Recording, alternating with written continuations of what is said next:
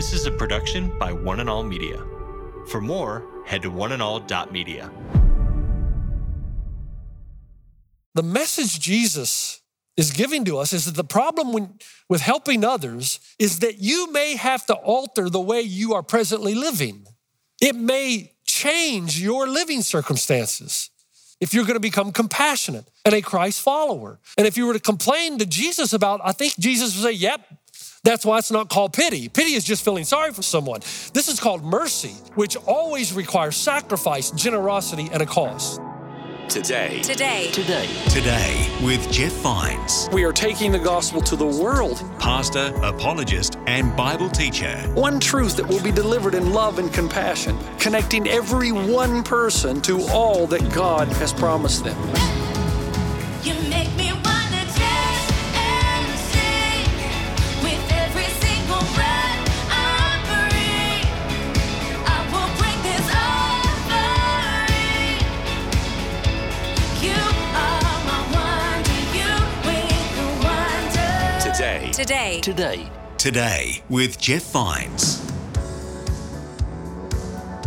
Welcome back to Today with Jeff Vines. My name is Aaron, and today we have another episode in the series on pursuing Jesus. Today, we're finishing off a message started last time based on the well-known parable of the Good Samaritan found in Luke chapter 10, verse 25. Pastor Jeff uses this message to cover a lot of ground, including power, idols, the modern Western church, and Jesus' response to authorities. Let's hear how he brings all of this together and finish it off. Remember, you can always catch up on the previous messages. Just search for Today with Jeff Vines wherever you get your podcasts.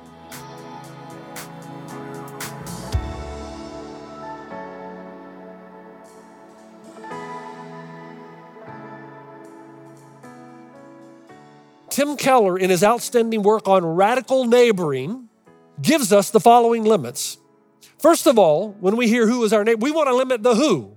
Not too long ago, the elders invited 3 of the leaders of God's Pantry. For those of you who don't know what God's Pantry is the city on the hill that cannot be hidden. It is the thing that we've been pursuing for the last 8 years. A place in the middle of this valley where if you're in need, any need, food, water, clothing, counseling, temporary housing, job fairs, whatever it is, we wanted to be that place where we knew people, their first thought, those who were in need, would be, I can go to this place and they will not judge me, but they will help me and they will give relief to my wounds.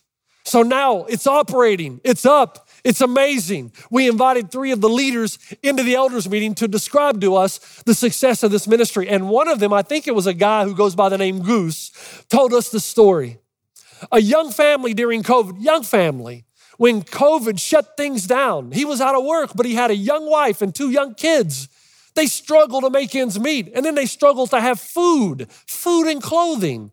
He described how he and his wife had just enough food for the kids would eat, and they would go to bed hungry. And some friend of his told him about this place called God's Pantry. And he went to God's Pantry. He found love. He found what he needed. It gave him such a sense of relief. They gave him food and clothing and even shelter. And now that man, back on his feet, guess where he spends his time serving? Back in God's Pantry. Why? Because he's walked in their shoes. He is far less judgmental. He says, this could be me. In fact, this was me. I've been down this road through no fault of my own. He deeply feels the pain and the fear and the frustration. He's been there, done that. The problem with that, if there is one, is this. What about people in whose shoes we have not walked? That we just can't understand how they got where they are. Jesus will not allow us to get away with limiting who we are compassionate toward. The main characters in the story are Jews and Samaritans. In their minds, they have absolutely nothing in common. Jesus will not allow us to limit the who, and neither will he allow us to limit the when we do it. My father in Tennessee, we have these tornadoes. We don't have as many now as we used to, but in the 70s and 80s, tornadoes came through, and once they got in those mountains, it was hard to get them to exit. But a tornado actually came through our community, and just 5 blocks away, between our street, North Roan, and Mulberry, just 5 blocks away, the tornado wiped out that street, didn't touch us. I mean, we had some winds, but wiped out that street. My father got involved immediately. He took us 3 kids down, as well as my mom, to visit this family who was investigating the devastation. They had lost everything. My father made sure, and he told the other father, he said, we will make sure that you have everything that you need. My mom would take pinto beans and cornbread down every evening. My dad made all of us boys choose some of our favorite clothes and give them away to the kids. He even offered to take them into our house. And I hated that because every time we got people in our house, they always got my bedroom and I had to sleep on the couch. However, as generous as my father was, a family moved in across the street in our neighborhood from New York. And they were a partying family, drugs and orgies. We knew this because they would actually come over and show the pictures to the kids. They were not the nicest of folks. They often needed food and clothing. Both worked at Walmart. But Dad would have none of it. And I'd hear Dad saying, they are irresponsible. They don't deserve my help. Some people get what they ask for. They're suffering because of stupid decisions. Now, I honor my dad often, but my dad wasn't perfect and he wasn't right about everything. Because in this parable, don't you see? Jesus gives us a character in the story who's in desperate need.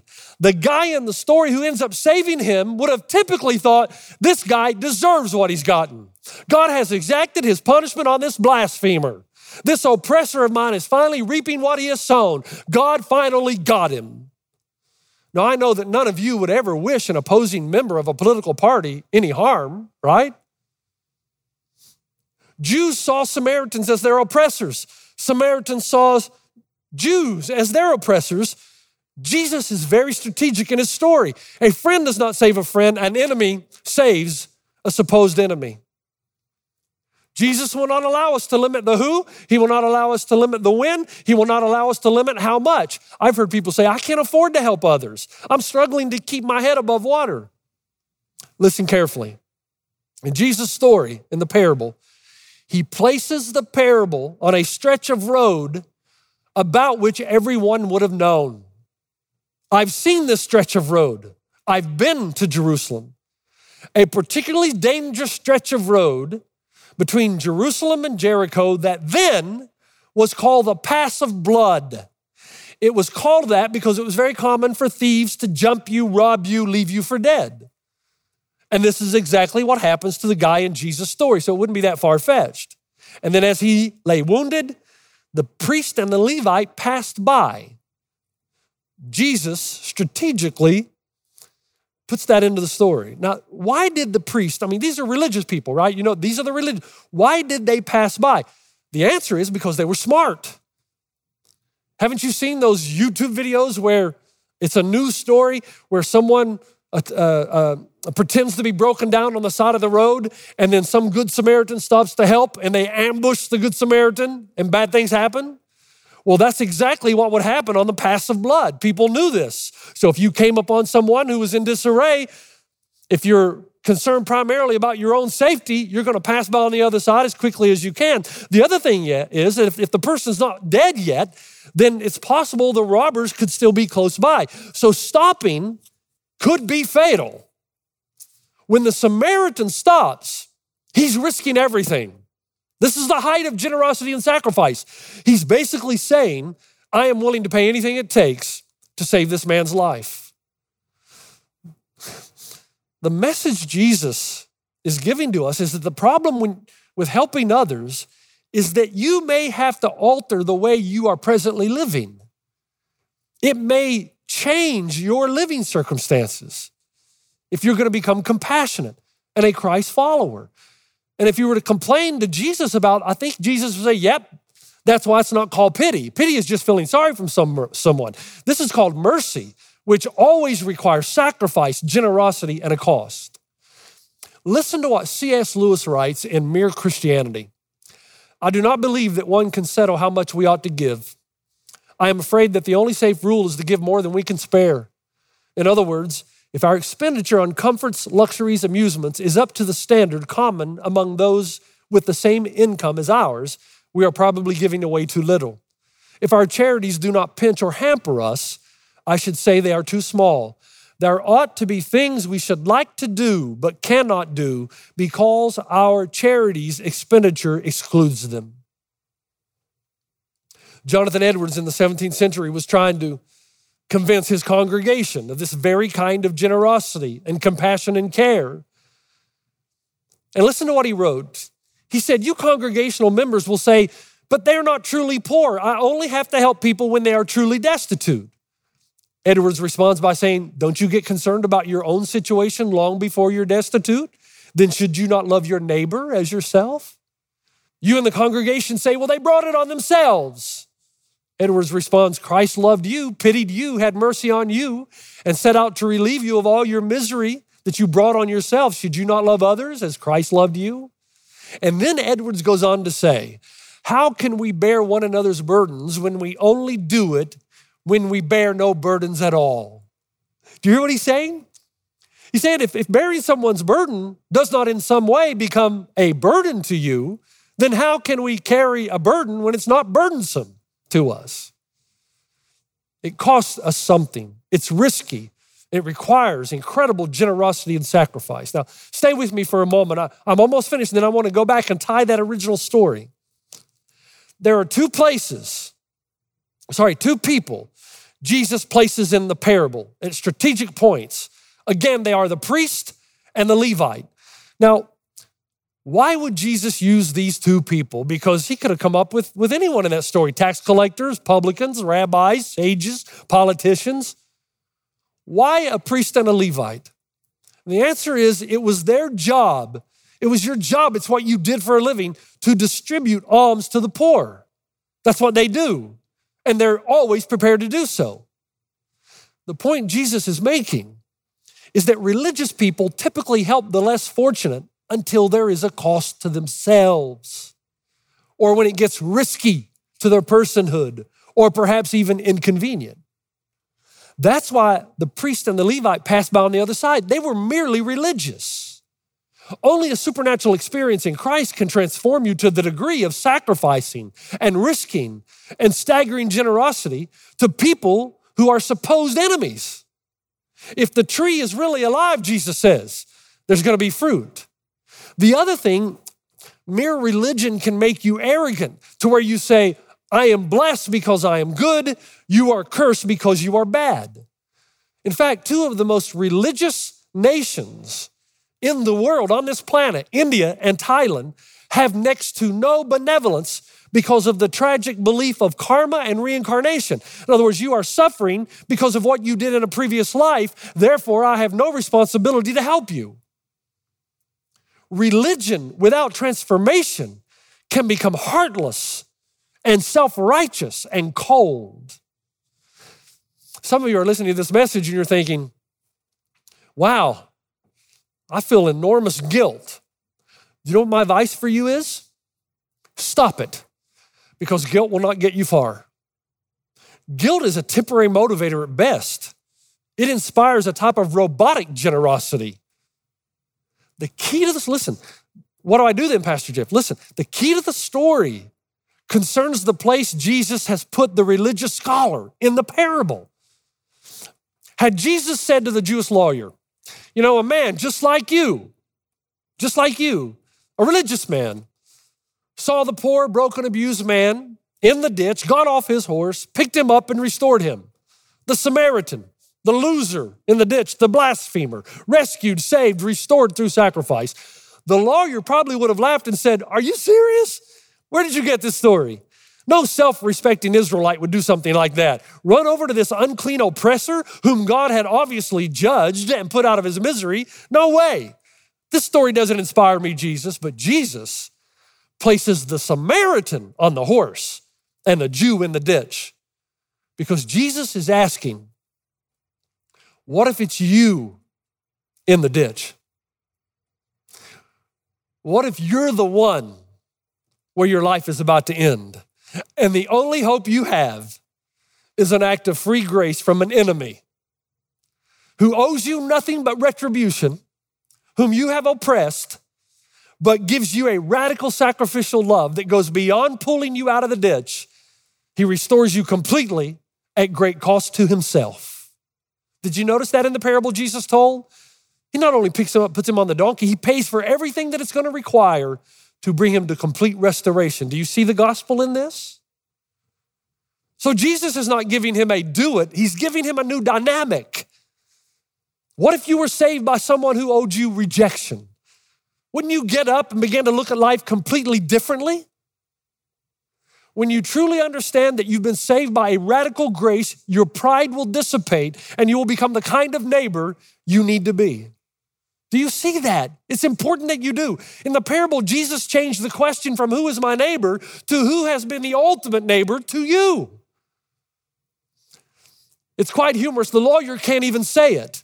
Jesus says, which of these three do you think was the neighbor to the man who fell in the hands of the robbers? The answer is, well, the Samaritan. He can't even say it. He says, well, the one who had mercy on him.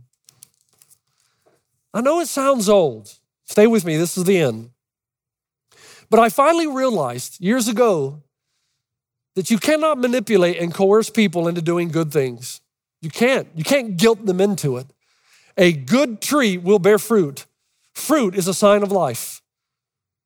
So I decided, as I've said numerous times, my job, Steve's job, Rory's job, is to keep giving you Jesus until you get to the point where you say, Jesus keeps giving me mercy and grace when I don't deserve it. He's the ultimate neighbor. He owed me retribution. He gave me forgiveness. He owed me judgment. He gave me grace. And now I look at my life and I wonder why God is so good to me. I wonder why I'm so blessed. I wonder why God puts up with me. And the closer I get to Jesus, the more I recognize how merciful he really is and how undeserving I really am. Am I not then required to be the radical neighbor to others that Jesus Christ has been to me? Okay, Jeff, I got it. Thanks for the parable, but I'm still a little confused. What about that bee sting? Okay, here it is. Over the past few years, we've been stung by culture. And maybe I should have swatted this bee a long time ago. And maybe I have to a degree, but not aggressive enough. And I know some of you think, oh, he's finally going to talk about politics. He's finally going to talk about COVID. He's finally going to talk about vaccinations. He's finally going to talk about AOC, BLM, Donald Trump, Joe Biden. No, I have very little interest in those things. Some, but not a lot. My interest lies in how we Christ followers respond to a fallen world who oppresses us.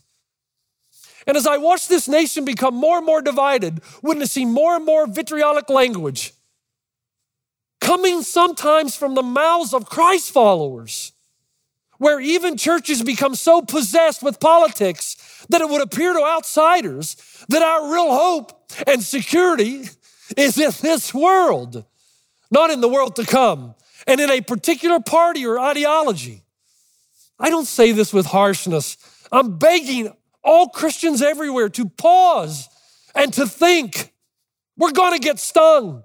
We can't leave this bee alone. We got to whack him before he whacks us. And so please listen carefully to the following statements. 1, I love this country and I will never apologize for doing so. And I respect the men and women who have given their lives for our freedoms. 2, this country, like all countries, exists during the fall of humanity. It will have its flaws. 3, the love of money and power is the root of all evil. And that's why we should never place our ultimate hope in the Democrat or Republican parties. They have their agendas that are no longer based upon the good of the American people. Their God is power and control, and we are their sacrifices. I love America and her people. I do, but I am not sure our politicians do anymore. Their policies seem to be based upon one thing: the power, the God of significance, of authority, of gaining more and more power over us. There is an addiction now that's willing to sacrifice the good of all mankind. Okay, Jeff, and I know what comes back. Okay, Jeff, I hear you, but are you just going to sit by and do nothing? No. I'm going to pray and pray hard. Thy kingdom come, your will be done, Lord, on earth as it is in heaven. And I'm going to trust and acknowledge that the Most High is sovereign over all the kingdoms on earth and gives them to anyone he wishes. And I'm going to vote because I live in a democracy and I have that privilege and influence. And I will never give up calling America back home to unity, faith, and ultimately to God. But let me tell you where my greatest energies will be spent. On creating an alternative community that is so mind-boggling that even my enemies will want to come in.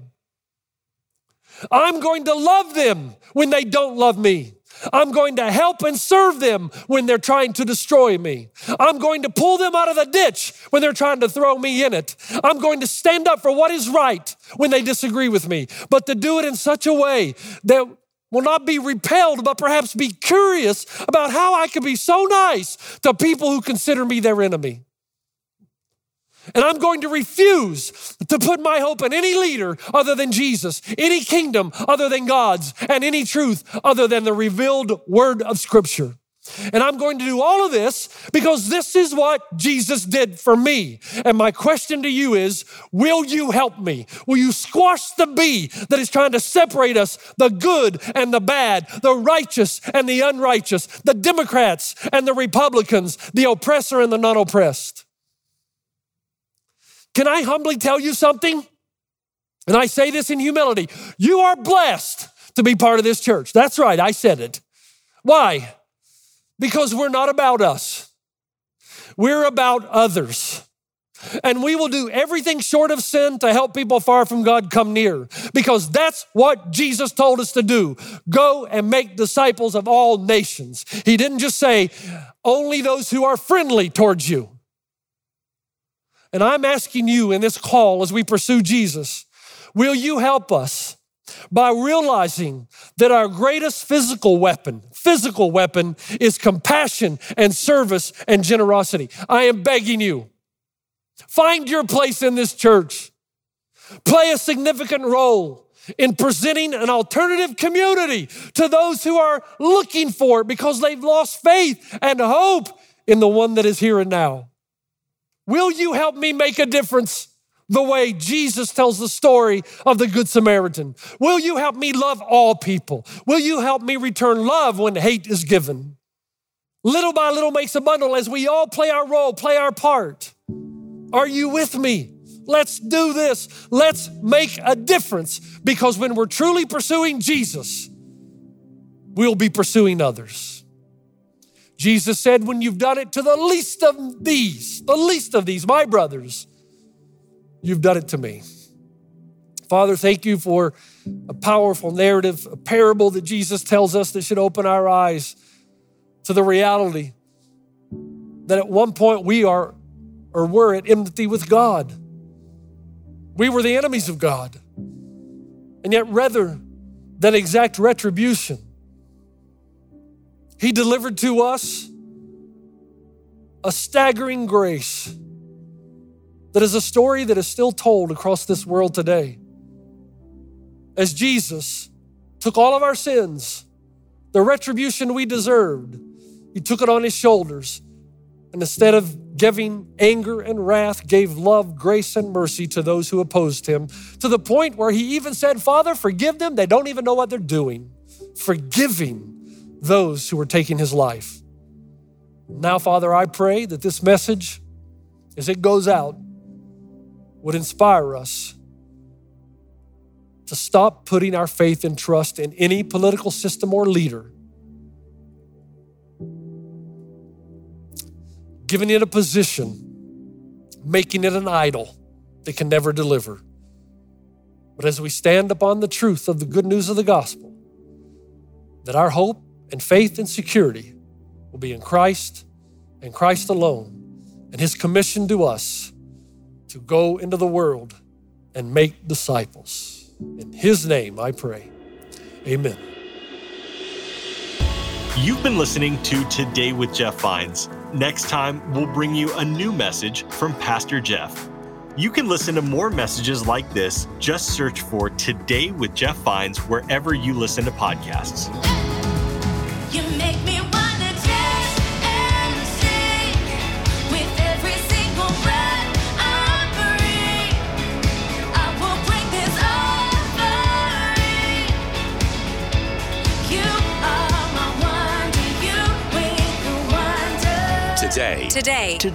Today with Jeff Vines. This is a production by One and All Media. For more, head to oneandall.media.